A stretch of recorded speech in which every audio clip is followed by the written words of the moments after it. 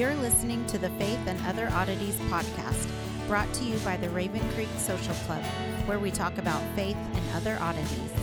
For questions, comments, or to be part of the conversation, join us on Facebook, Twitter, and Instagram, where you can find us at Raven Creek SC. Now for your hosts, Emily Dixon and Nathan Underwood. Well, hey everyone, welcome back to Faith and Other Oddities. We're still in the first chapter of 2 Samuel. Right. Page 42 of my notes. Get those together in the right order. Yeah. Well, and that's always the fun part, trying to keep everything straight and what goes where. But that's kind of the story of our lives. So Yeah, basically. So now, as you were last with us, if you were following us on last week's episode, David was about to sing. David was about to sing, and we're going to talk about the song. And okay, so number one, we're in Samuel, and so automatically that tells you there are problems trying to translate this. This is not an easy book to translate. We've talked about that a lot. We're getting ready to run on to a prime example. Number two, we're getting ready to go into poetry. Poetry is also very difficult to translate because poetic language doesn't follow the same rules that typical narrative language follows. So we kind of gave some background about the events leading up to this last week, and we talked about the significance of the fact that it is recorded in Jasher, offered some conjecture because it's really all anyone can offer about Jasher. But we're going to be picking up in verse 19. And this is the song that David commanded be taught to Judah. So he says, "Your glory, O Israel, is slain in your high places." So that's your first line. High places, these are hilltops where sacrifices are offered. Yep. And so we've run into those before. Later, these high places are going to be outlawed, but at this point in time, they're still being used. We saw them in 1 Samuel 9 when Saul participated in the sacrifice that Samuel had offered up at Saul's anointing to be king. We also saw it in 1 Samuel 10 when Saul met a group of prophets returning from a high place. So they're still in use at this point in time because there is no temple. Shiloh's been destroyed. We have a few other places where worship is going on in the country, but we don't have did I say the temple? The tabernacle and the worship complex at Shiloh has been destroyed. The temple has not been built yet. So in this line, David is referring to Saul, "Your glory, O Israel." So he's calling Saul the glory of Israel, and he has died in a high place. However, and I just want to point this out. I know we've mentioned something similar to this before, and sorry, yeah, go ahead. felt like I kind of just tuned back in.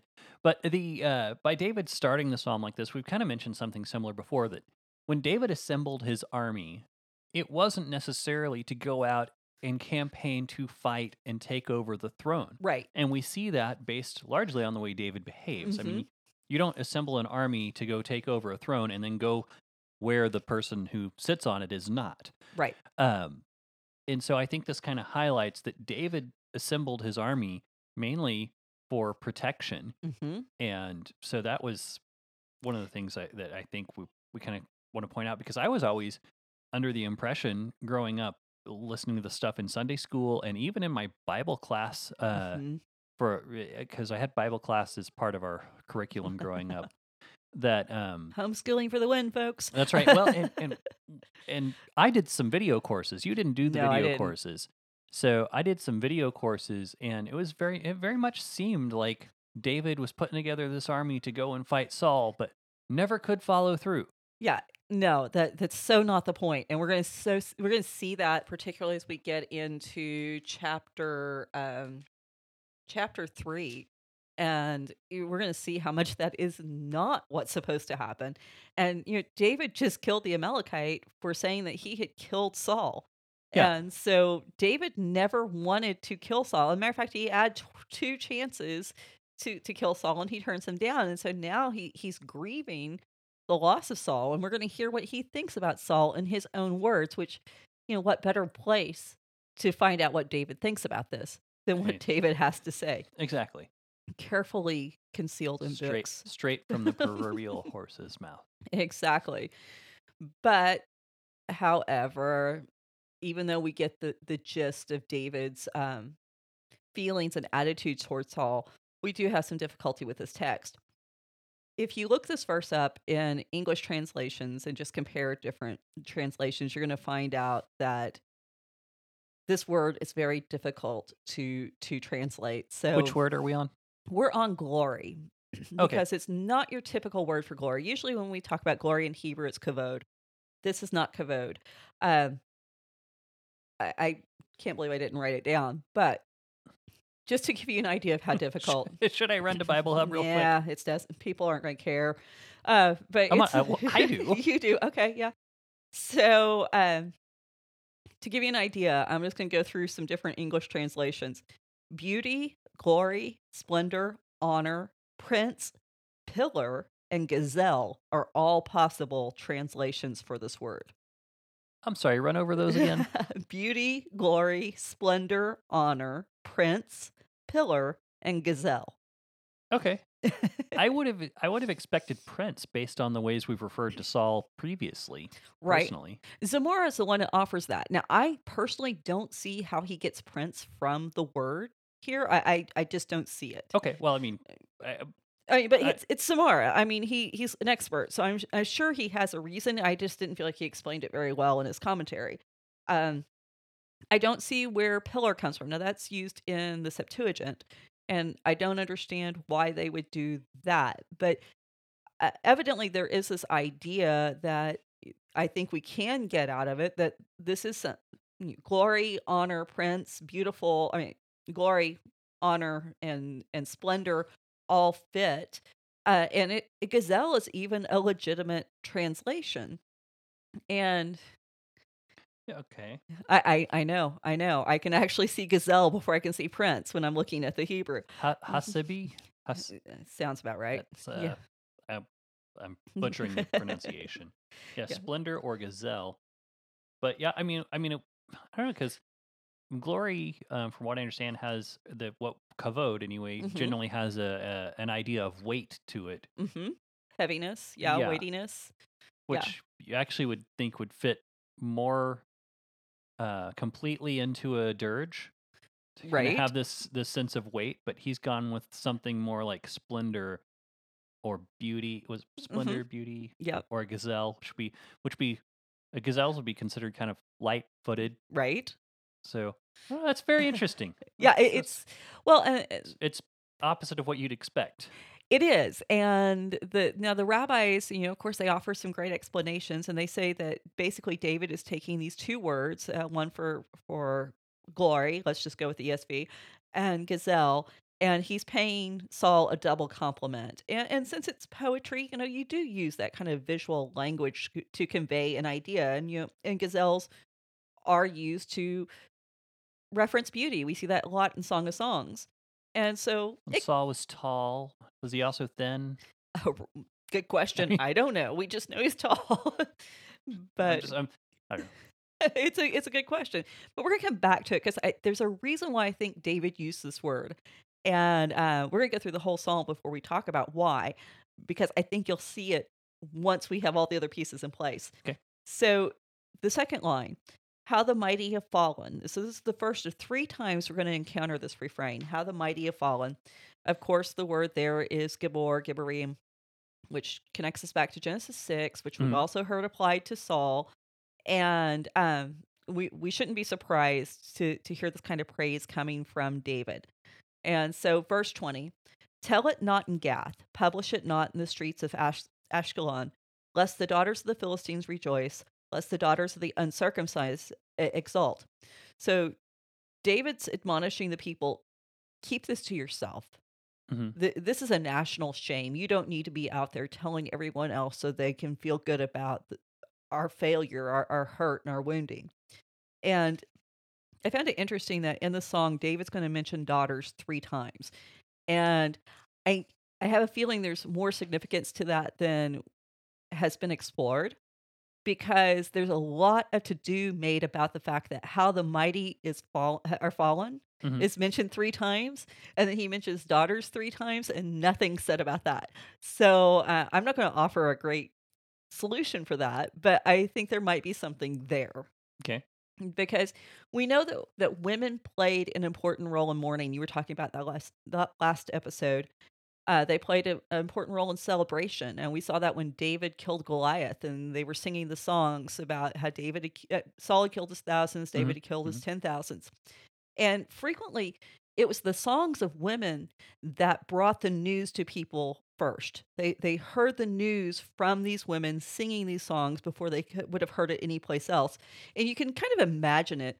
You know, you get your village full of women and children waiting for the warriors to come back. And as the first ones arrive in the village with news of who fell, who lived, who did something amazing, who had something devastating happen, and these women rushing out, talking to the first few men that they encounter, formulating their songs, going back, singing these songs. Hmm. And then the next wave of women catching it, and the next wave, until the entire village was finally caught up in the songs of these women telling the story of these battles and celebrating what was going on or lamenting what had happened. Right. And, you definitely see that in the Gospels, where women are often the first ones who proclaim what's getting ready to happen. We see it with Mary and Elizabeth in their songs. We see it again with the woman at the well going to her city to tell. And then, of course, at the tomb where the women um, relay the good news. And we also see it, throughout the beginnings of the church where Christianity spread among the women, because, again, the news of the kingdom often arrives first on the voices of women.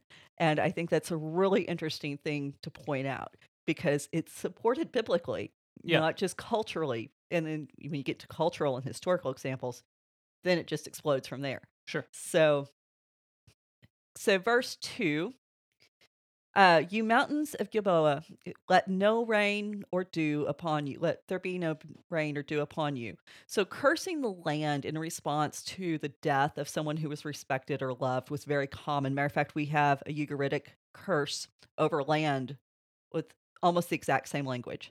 Hmm. So David's very much keeping with the cultural conventions of his time. Well, it also echoes Genesis 3, right? It does. Is that you have something about that in your notes, right? No, I don't. But it's there is we can talk a little bit about how the actions of humanity actually impact the planet. Yeah, I mean, because it's obviously right there. I mean, you have David and Goliath. Nope, wrong couple. You have Adam and Eve. Different kind of couple Different altogether. kind of couple. I mean, I was thinking couple as in a pair of people, I not know. like not like a involved couple. So Well, no, it's harder to get much more involved than taking off a person's head. fair enough. The Wives do it all the time. so you have David and Goliath. Mhm. No, not David and Goliath. Try again. I'm stuck. Adam and Eve. You have Adam and Eve, and oh my goodness, I can't. What's wrong with my brain? And they, they say, eat of the fruit, and surely you will die. And then we have this idea of death entering the world when they disobey Mhm. God, and the spiritual death that overcomes them. And then what happens? God curses the land because humanity, the crowning jewel of creation, as it were, Has died. has died. Yeah. I mean, that's Yeah, well, it is. It's you right didn't have there. that in your notes. I don't have that in my notes, but see how quickly you thought on your feet? I offered you this great opportunity and you took it. I got to do a thing. Well, and no, but there is. So there's this idea, and I want to point out, because I have to point this out every time we talk about that. Adam and Eve are never cursed in Genesis 3. Right. Never. The snake is cursed, the ground is cursed, but never the people. So God lists some consequences for their exactly. actions. But yeah. Consequences they chose. And so, yes, I always like to point that out because I get so tired of people talking about the curse of Eve and the curse of Adam. Go back to your Bible, read it. So anyway, we've got this curse coming from David, but he extends the curse. He says, nor fields, nor offerings. And this word for offerings, and I've got the Hebrew consonants written out, but I forgot to put the vowels in, so I'm not even going to try to pronounce it. It's the offering set aside for priest from the first of the harvest. Specifically, Okay. that's what that word refers to. So David is cursing the land with absolute barrenness. I mean, it's unfit for any kind of human use because if you can't collect that first fruits offering, you don't have enough to do that, Right. then obviously nothing else is going to follow. So he's saying, I want completely useless. And I think what David is doing is actually referring back to that rule of Cherem, that ban that devoted to utter destruction, and he's placing it on the ground. And when you did that, you remember we've talked about it before, when that Cherem was enacted, it was a wartime sacrifice and it Mhm. was being devoted to God. And I think David's calling on a similar idea here when he's talking about this land that it needs to be completely devoted to God and no human should use it. So if something is not fit for humans' use, it has to be available to God or is reserved to be strictly available to God. So, verse 21c, for there the shield of the mighty was defiled. The shield of Saul was not anointed with oil. So again, we get another reference to the Gibborim. Defiled carries the the idea, at least here, this word used for defile is being cast off or rejected. And Art Scroll actually translated this a little differently. They said, "For rejected there was the shield of the mighty ones, the shield of Saul, as if unanointed by oil." And Rashi had some interesting comments on this. Rashi interprets it as the shield casting off the oil and becoming useless. Well, now if you apply this to Saul, Mhm. Saul who had been anointed, he cast off that anointing and he became useless. And so there's a really interesting picture there. I don't know if that's what David is saying intentionally, but I definitely can see how being an inspired work and how poetry does work, it often works at those multiple levels of um, revelation and holding many meanings. Yeah. So, Well, in the JPS, it says mhm. the shield was the shield of Saul. Sorry, for there, the shield of the warriors lay rejected. The shield of Saul polished with oil no more. So it's kind of a similar Right. feel to the. Yeah. It was used to art scroll. Mhm. That's the art scroll, and a lot of times the art scroll will follow Rashi's translation, so you don't have a consistent translation by one person or even a single committee. They're pulling translations from various Sure. scholars and rabbis, so it's kind of interesting to see what you get. But without the anointing, whether we're talking about Saul or the shield specifically, they're useless Right. because if you don't have that leather with the oil on it, well then it just cracks when an arrow hits it. Hmm. It just Hmm. breaks right through. And so while David's song is one of praise, he may be hinting a little bit at Saul's ultimate condition that is in casting off his anointing. So verse 22, from the blood of the slain, from the fat of the mighty, the bow of Jonathan turned not back, and the sword of Saul returned not empty. So David's praising Jonathan and Saul for being, tenacious and effective warriors. Hmm. They're going to do what it takes to make sure that their weapons get used. But what's interesting here is the word for fat. It's kalev, and when we find the word kalev used, usually it is about sacrifices.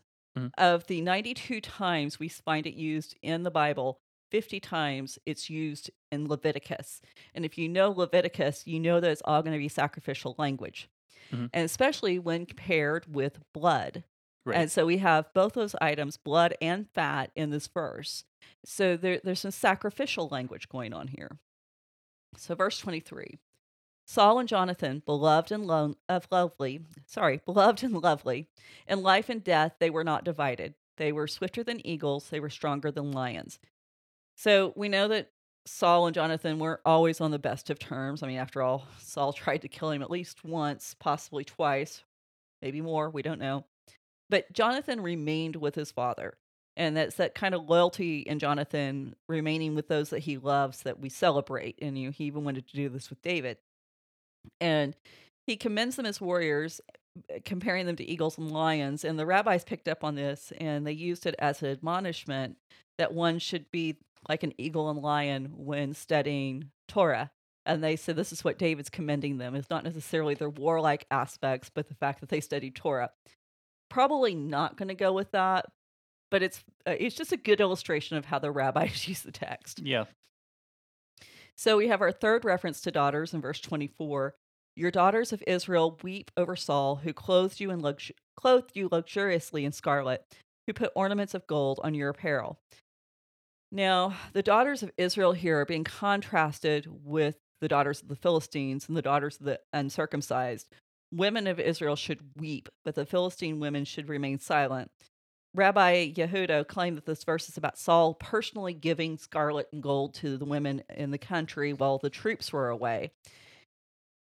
Probably not literally what happened, but having Saul as king did seem to bring some level of economic stability to the land, Mhm. which would enable women to enjoy these kind of luxuries. Well, I mean, if you're talking about Saul being the person who is beginning to end the things that Hannah was protesting, which were the things in Judges, Hmm. then what do you have now? Well, you now have women can be part of commerce again in a legitimate way, Right? and that they can have things. You don't have the Philistines constantly coming and taking all your stuff. There's Well, there's a and lot of that. That's kind of what I read it as, is he brought wealth to the nation. exactly. I think that's what they're hinting at. I actually want to look something up right quick because you made me think of something. Okay. Well, I'm not sure what I made you think of, but It's always scary whenever you make me think of things. And okay, King of Canaan. It's interesting because if you go back and look at Deborah and her song, and we're going to find out that Deborah's song actually plays a part in all of this too. okay.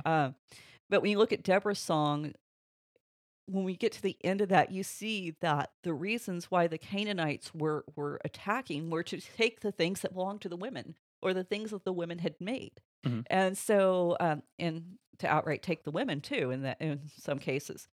So the welfare of the women really was a huge part of warfare. And that was one of the ways that you measured the success of your nation. How well were the women doing? Mhm. Mhm. And so I think we need to keep that in mind. If the women are suffering and the women are having their problems, the Bible's saying things aren't happening the way God wants them to happen. Makes And sense. I know, right? I mean, it's amazing how plain it is once you start actually reading what's on the page. So the other thing that's going on here is a direct reversal. Remember, when David came to national prominence, it was because he did kill Goliath. And so the women sang about David. They sang these great praises to David. Now David's saying, "Stop singing about me. You need to sing about Saul." And so David actually says this is the reversal that needs to take place. And so this is a huge turnaround from what you would expect, Mhm. especially knowing that Saul wanted to kill David and they were supposed to be, those enemies that we were told they were. So, verse 25, how the mighty have fallen in the midst of battle. Jonathan lies slain in your high places. Again, another reference to the high places. Second time that we hear this, that the mighty have fallen. Second time we're going to hear about the high places. This time Jonathan's the one who's dead, not just Saul. Verse 26, I'm distressed for you, my brother Jonathan. Very pleasant you have been to me. Your love to me was extraordinary, surpassing the love of women. So David spares verse for Jonathan alone. And, before this, David had been focused on Saul or Saul and Jonathan. And there's a national obligation to grieve for the king and the heir Mhm. apparent. Mhm. But David's also taking a minute to grieve this very personal loss. And we covered in a previous episode how this does not prove that David and Saul were in a homosexual relationship. What I am going to limit myself to saying is now that we see the kinds of marriages that David has engaged in, Right. we can see that his wives are they're marriages of utility. They are not marriages of love, and we're never told once that David loves anyone apart from Jonathan. And that includes, even his own brothers, his family members, his kids. Mhm. And so David's not a very affectionate person to begin with. But I think what we're seeing here and what we have the most reason to believe is that in Jonathan, David had found his only true friend and the only person he can really trust. Because we're going to find that most of the people that are in David's courts, he really can't trust. So, verse 27, how the mighty have fallen and the weapons of war perished. So, this is our final refrain that the mighty have fallen. Last time we're going to hear it. Saul and Jonathan, they're characterized as the weapons of war themselves. Right. They aren't using the weapons of war. They are actually the weapons of war. And because they're dead, they're no longer able to protect the people. So what I found interesting about this, and I'm going to preface this by saying, again, this is me. This is not what I'm finding in any commentaries. So take it for what it's worth. I may be completely off base. And if I am, well, somebody show me why. But David portrays Saul and Jonathan's death as a sacred event. Okay. David calls Mount Gilboa a high place, or Bema, twice. Mhm, And that was the mhm. place where sacrifices were made. Right. David essentially declares that Mount Gilboa should be under a ban, under Kerem, so that it was no longer useful for humanity. It should be set aside for God's use alone. And not even an offering by the people for God should be given up. It shouldn't be collected from this mountain. Remember, there are times and places where even what you captured from your enemies should just be destroyed. It shouldn't be set aside for a sacrifice for God. With Right. Saul and the Amalekites, that was, oh, I just saved the best to give an offering.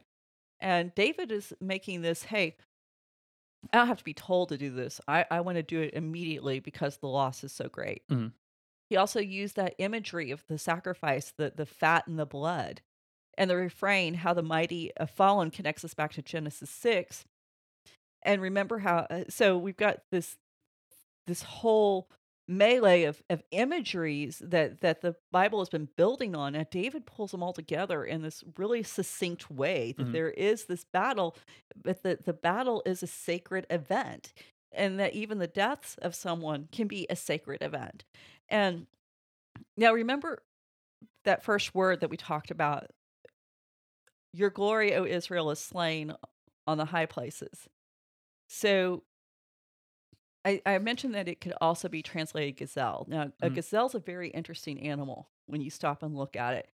Under the Torah, it's a perfectly acceptable animal to eat. It's Okay. got the cloven hoofs, it chooses cut. There's nothing wrong with eating it. It is not an acceptable sacrifice. Right. It is not something that can be taken from someone's own flocks. Mhm. So it cannot be given up as a sacrifice. And I think David in this song really manages to capture that conflicted imagery of Saul, because he he's a king, but he's not an acceptable king. Right. He's sacrificed on this hill, but he's not an acceptable sacrifice. Mhm. Mhm. It's a death that's necessary, just like eating is necessary, but it's not going to do anything for the redemption of the nation. Sure. Sure. And I kind of really I like that, because when you see the sons of God and their sons, the Gibborim have to fall in order to be displaced by the Son of God. Mhm. And so Saul, the original one who was anointed, has to fall to be displaced by David. Mm. And so Saul's death makes room for the true king, but his fate foreshadows what's going to happen with Jesus. And we talked about this some last week, where that the imagery was already starting to come out with the death of the Amalekite.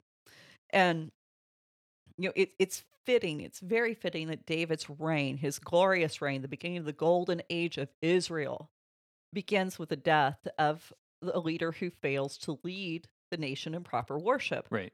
And you kind of feel like I mean, when I was reading this, I felt like I just kept getting hammered with that point over and over again in these opening chapters. So, and it's real easy to feel like, as we read through especially the next few chapters, that we're just in this real fast paced, hard hitting narrative that's just boom, boom, boom, boom, boom of action. Yeah. And yet we still find this continuing theme. Corrupt leadership has to die to make room for righteous and proper leadership. Right. So we're going to be moving into chapter 2. I would like to take a moment to say we're not suggesting anyone start a Oh, revolution. right. You're right. So, we're talking about biblical types in history. We're not. Don't anyone take it to mean that we're saying we should, roll out the guillotine for any of our political leaders or anything like that. Not what I'm doing here. Right. No, we oh my goodness. Paul, we wrestle not against flesh and blood. This is where we are in the New Testament. Right. There's Right. no hand-to-hand combat in the New Testament for believers to be. We got to stop. The idea that faith now is how we fight. It So- just kind of struck me as we were about to leave that I was like, I want to make absolutely clear that anytime we bring up any of this stuff, we are not suggesting that Right. Christians need to overthrow the government, because the thing is, if we've learned anything from Scripture, is that every one of us is just as corrupt as the next person, Given the chance. given the opportunity. I mean, we do the best we can, and that's actually, it's kind of funny. I'm going to touch on something you said a few weeks ago, Uh-oh. probably a month or two ago at this point, where you were talking about how the good Saul did was greatly due to the restricting presence of Jonathan, Or Samuel. Samuel in his life. Yeah. And, I was thinking about that. I'm like, well, that's just kind of life. I mean, that, and this kind of bears out. I mean, that if you look at the psychological data, we have to have other people. Humans are made to live in community, and we do our best. We spur each other on to do the best we can in groups. And so, yeah, it partly was that. But that's, I mean, name a person who doesn't need some kind of restricting influence of other people in their lives in some respect. I mean, I have like a total smart aleck remark I'm just going to refrain from saying, but I want to be congratulated for my silence. so yeah, that's, there's, Yeah, there is that. Well, and we can also see that same principle because when David, he's waiting for his chance to ascend to his rightful position in society. He doesn't act to make it happen. Right. And so anytime there is a war with David, it's always against somebody who is directly attacking or oppressing Israel. It's not, I'm going to just try to go out and just do what I can to cause trouble with everyone else. It was never about acquisition.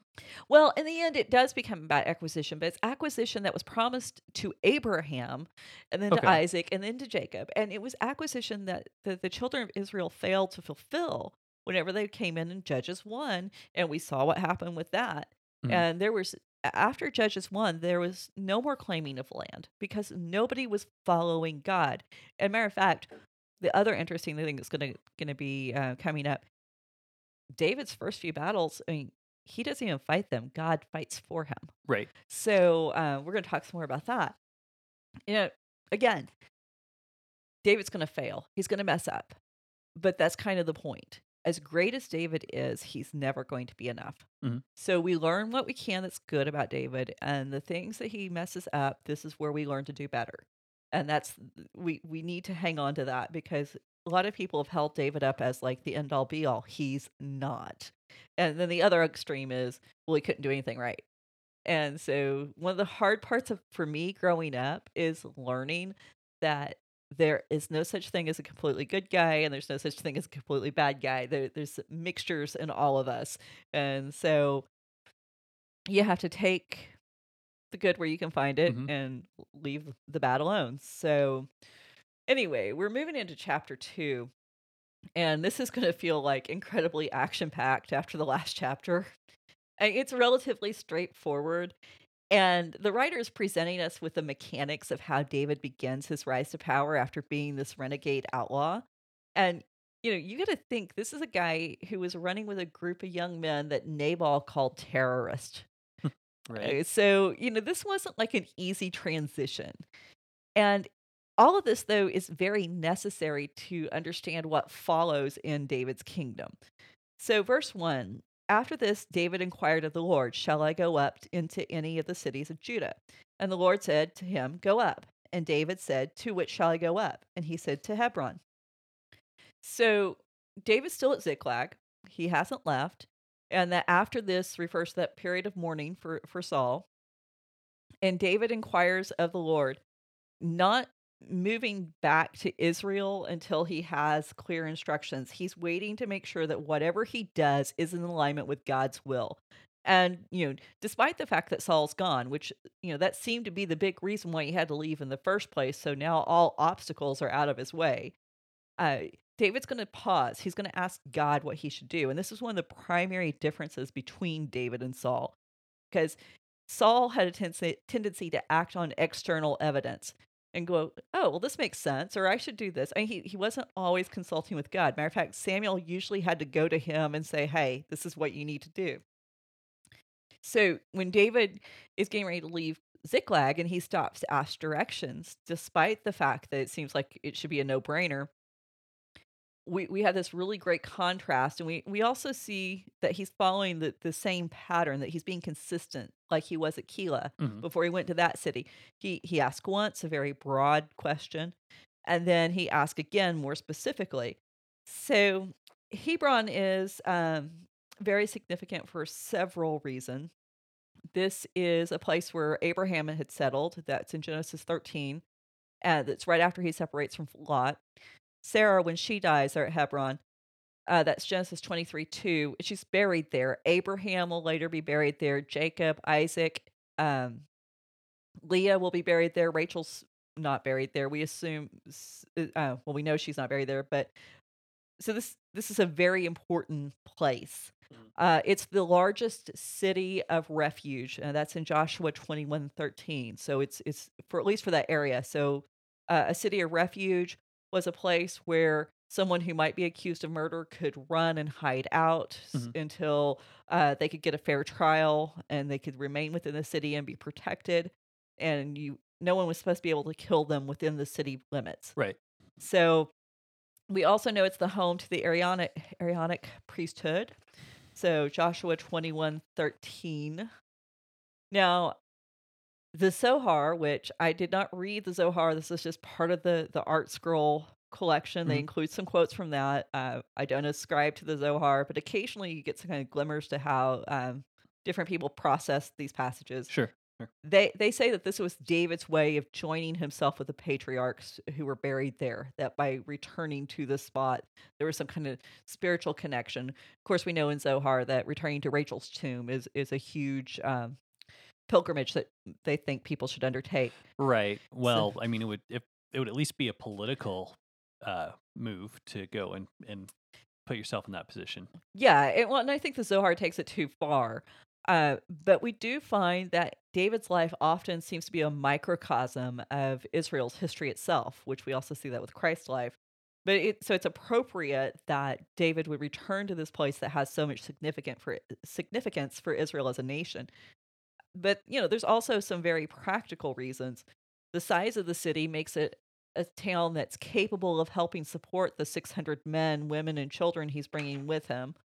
Uh, Abigail probably had land holdings there because it belonged to the Calebites, and she had at least married into the clan if she wasn't from that clan.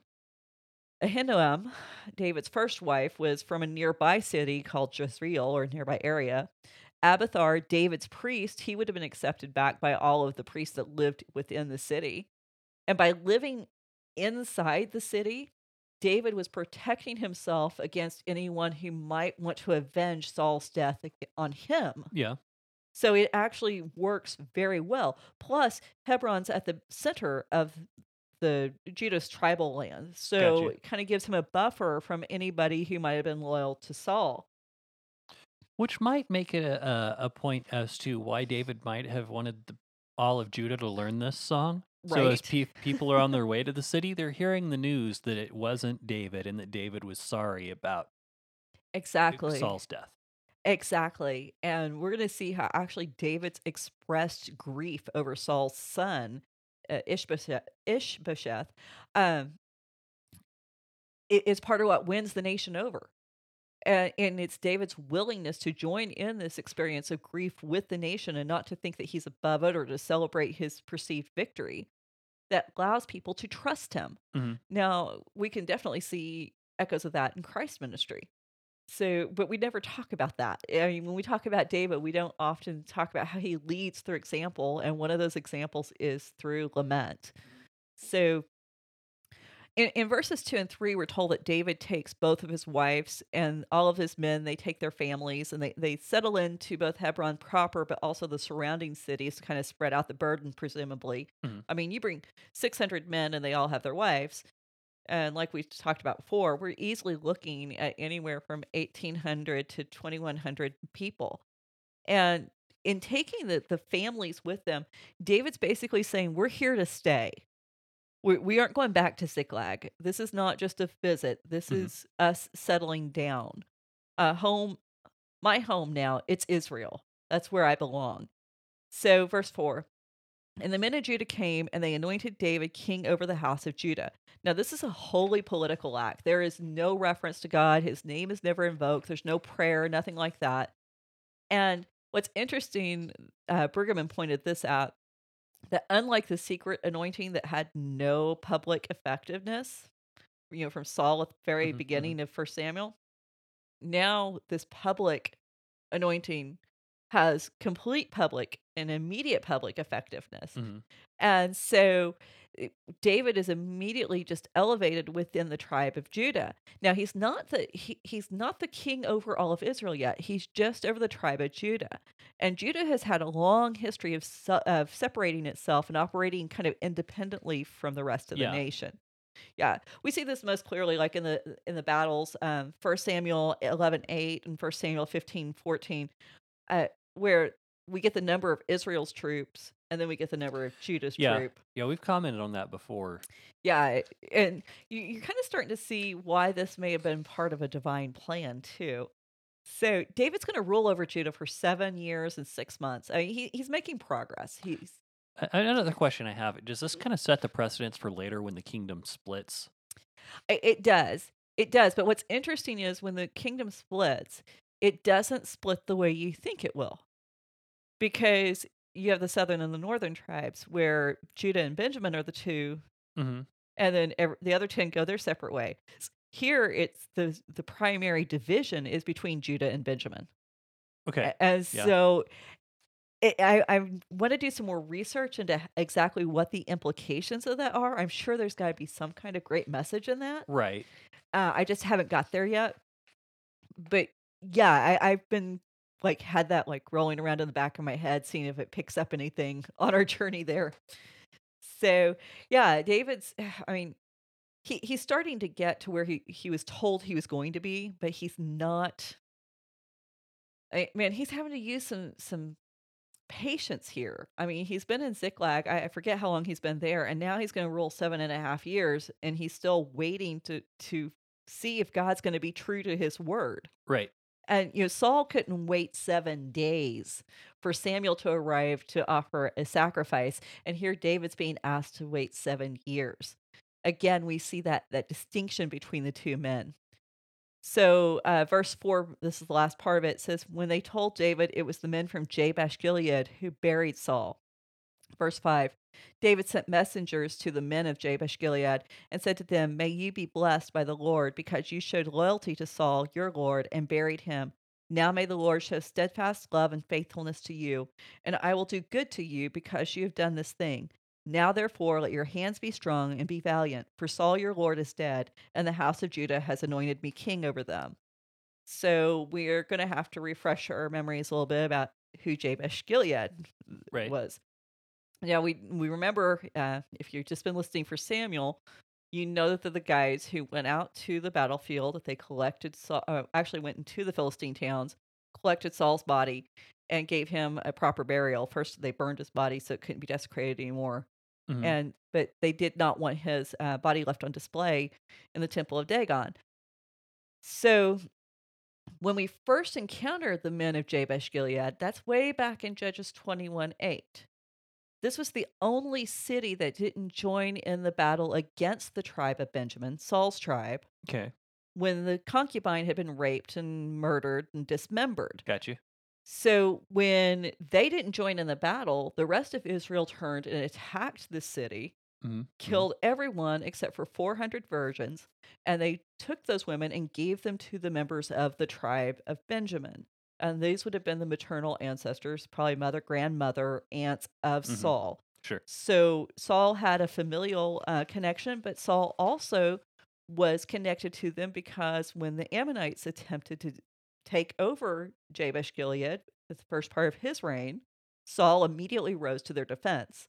So Saul was kind of seen as their special protector. They had a special connection there. Now, because of all this history, Jabesh Gilead on the whole wasn't a city that was, on particularly friendly terms with the rest of Israel. And plus, it was a very outlying city, so it was very easy to neglect. So to actually include it within the kingdom and to give it that same level of concern that Saul should have given the central cities of Israel was very telling. It was one of the few things in his reign he got right. They say this city is just as important to the kingdom as everyone else. Right. So now we see David picking up the good thing that Saul did and reenacting it. And David opens up his message with commending their chesed, their loving kindness to Saul. And he prays that God's going to show them chesed. But then he promises to do good to them because of what they've done for Saul. And he presents himself as the proper conduit through which God should give them this loving kindness, because David's going to do good. So therefore, God can demonstrate his loving kindness through David. Now, David's always the politician. And we should never forget that, because you kind of have to ask how much of a threat is in that last line. Hey, Saul's dead. But I'm king over Judah. Right. So your protector, he's gone. You might need me. I mean, it's a very politically correct move to make, but it's also, that's the thing about politics. You can sincerely honor someone while still kind of, pulling the strings to make sure things go your way. And that's what David's doing. And it's a smart political move on his part, because if he can get one of the Benjaminite cities to kind of come to his side, now he might have some hope of winning all of Benjamin over. Now, it doesn't work, but it's probably worth the effort. It's just sending a few messengers, not a big deal. So, but despite the fact that it's a political move, we shouldn't discount the fact that it is the right move. And it's the right move because in ancient Near Eastern cultures, if you're the new king coming in after the former king's been dethroned, you don't offer chesed. You don't offer loving kindness. You don't tell them you'll do good. You kill everyone who supported the old king. Right. You make an example of them. You prevent further uprisings and rebellions. And for David to do this was radical. And this is not something anybody in the kingdom would have expected. And for his supporters to see him take this stand would have just completely blown their minds. But it also tells you what a great leader David was, because it would have been at this point that a lesser man would have lost his following, because it would have been seen as weakness. And once again, we see David bringing the nation into alignment with the ethics and morals of God's kingdom in a way that nobody else has done before. Right. So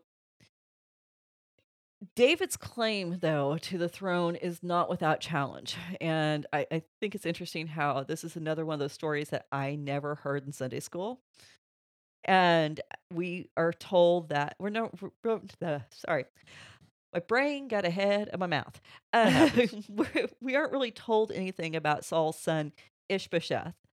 In this story we find that he actually plays a pretty critical role.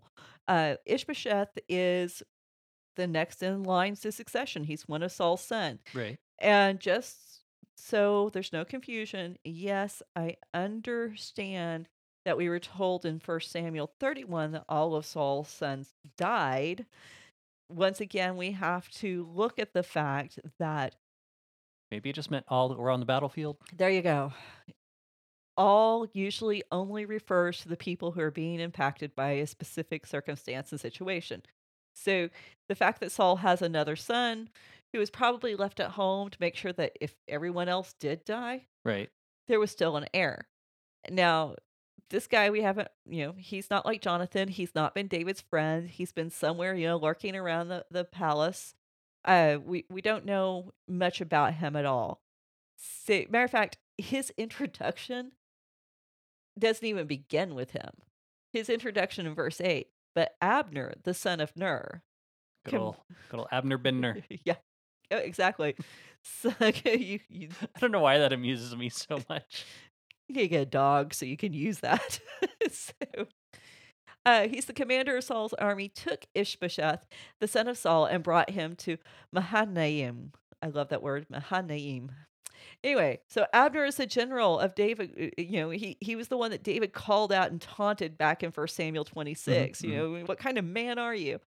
Um, and he has decided to put Ishbosheth on the throne, and he's going to restore the house of Saul. And this is the first time we've heard of Ishbosheth, by the way, in case that wasn't clear. And the reason why, he wasn't important to the story until now. And this is what the writer of Samuel does. So his name is of interest because his name literally means man of shame. So it's not likely to be his real name. In 1 Chronicles 8:33 and 9:39, his name is given as Ishbaal. So, Okay. 2 Samuel 11:21, the writer does the same thing with Jerubbaal, which Jerubbaal, was the name Gideon was given in Judges 6:32. Mhm. When his father, after he'd knocked down the idols, his father changed his name from Gideon to let Baal contend against him. Mhm. So the writer in Samuel tends to take these names with Baal and change them to Sheth, or Bosheth, which means shame.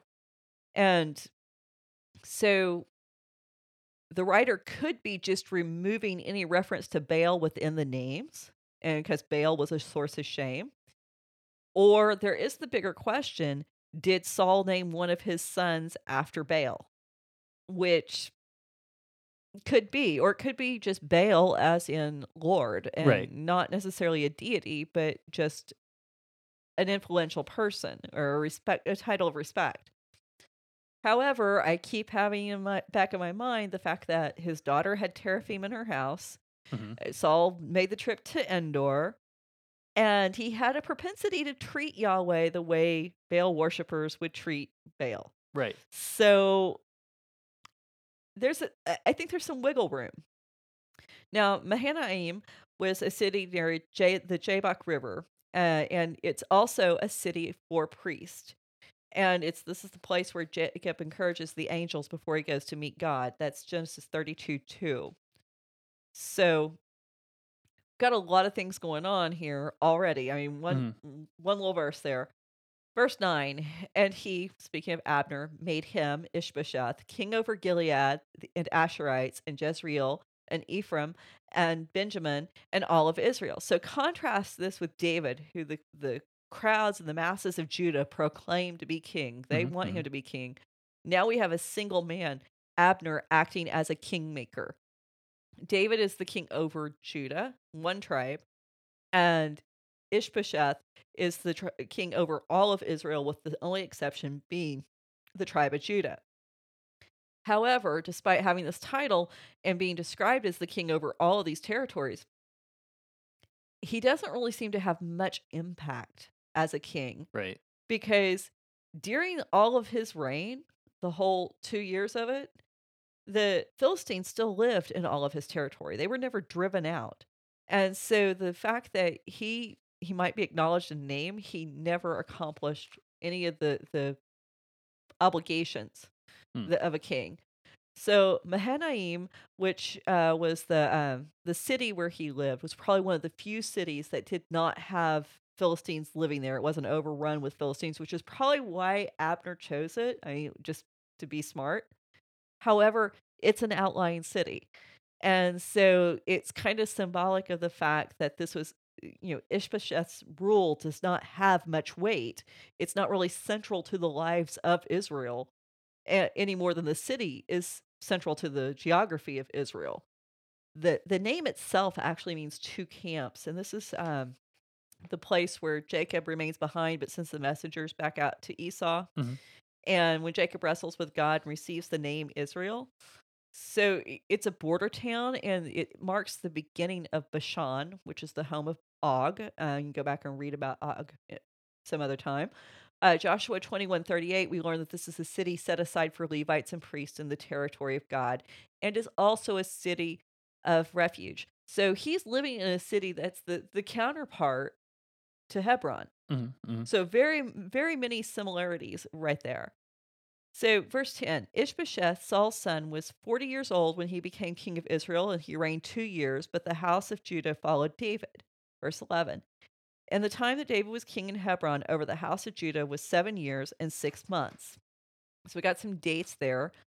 And this kind of provides some timeline problems because it's never easy with the writer of Samuel, or you always got to work through it. Hmm. Um, we don't know if Ishbosheth became king over Israel right after Saul's death, or if for 5.5 years there was no king, and then Abner made him king, or 2 years and 8 months later, Abner. We don't know when it falls in there, Right. and where it falls in there um, kind of helps us understand how to understand some of the events. So we're going to try to look at why, because the question really, to answer when, you have to answer why. Okay. So it's one part, on one hand, I know it, my brain, when you try to put like all the pieces together. Yeah, there's a lot of moving parts here. There are. If you read that Abner immediately moves Ishbosheth into, kingship, then it kind of makes sense from the perspective of, well, the country is celebrating Saul and Jonathan's heroic sacrifice in their death. Hmm. Um, David is making it easier for them to accept Saul's son because David himself is celebrating Saul and his son, as we just saw in the last chapter. Sure.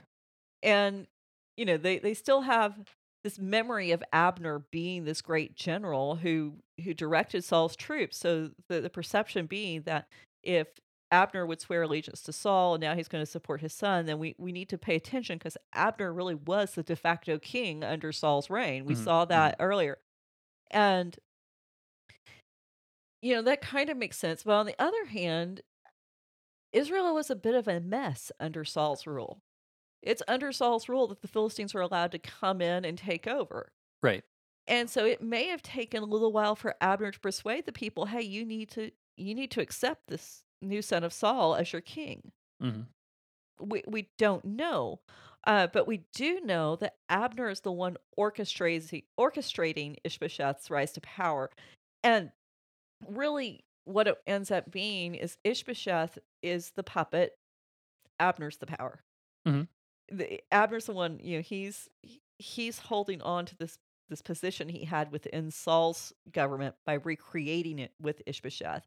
Now, what's really interesting about Abner is the rabbis love him. They think he's great, and they offer a solution. They claim that Abner actually thought he was helping fulfill prophecy. Hmm. So if we go back to Genesis 35:11, Jacob, Rachel, and Leah, they've left lots, and Rachel had hidden the teraphim. It wasn't Lot, sorry, Laban. Yeah. Yeah, Gotcha. Laban had chased them down, and Rachel's doing everything she can to have a kid, and God and Jacob have this talk, and God promises Jacob and that kings are going to descend from you, plural. Kings are going to descend, Melachim. And the rabbis interpreted this as the son that was born next. Well, the next son that's born is Benjamin. And Benjamin, of course, we know that Rachel died in childbirth with him, and she's buried on the roadside. Mhm. So they believe that 35:11 is the promise of Benjamin's ability to rule. Okay. Now, of course, we've got this problem because in Genesis 49:10, the promise is given to Judah. Right. And so That's in Jacob's testament right before he dies. So the rabbis say that Abner said both prophecies had to be fulfilled. And in order to do that, then Saul and one of his sons had to reign because Mhm. kings were going to descend from this son. Sure. So they believe that once this fulfillment had occurred, then Abner was going to switch his allegiance to David so that he could support the fulfillment of the second prophecy. Okay. So, yeah, you gotta love the way the rabbis work things out. and, but I don't know if I can give Abner that much credit. Yeah. That seems a little weird, but I don't exactly know why, but I'm still working through that. Go ahead. Well, I mean, it's Abner's definitely a political mover and shaker, and we're going to Mhm. see that. And in that respect, he's very much like David. But I think we also have to remember David and Abner lived together. They both lived in the house of Saul for at least some Yeah. period of time. They were buddies. Mhm. And at one point in time, Because David was a general in Saul's army for a little while. yeah, they didn't hate each other. They didn't want to kill each other the whole story. And I think Abner probably did believe that Saul was the right king Mhm. and supported him, which at one point in time that was totally true. Right. And so I think sometimes we forget Saul had been chosen and anointed by God. And sometimes, even if we think, hey, there's a problem here, if that's what God told you to do, you still need to keep operating in faith. Mhm. The Mhm. question is, can we turn loose of that old thing God did to receive the new? And, we see that with David and Saul, but we also see it when Jesus arrives, whenever Mhm. the Jews Mhm. are confronted with how do they properly interpret in Torah now. And so, Oh, we see that with Samuel. oh, definitely. Definitely. Well, and Samuel stayed up crying all night because God had rejected Saul. Yep. Now he was still obedient.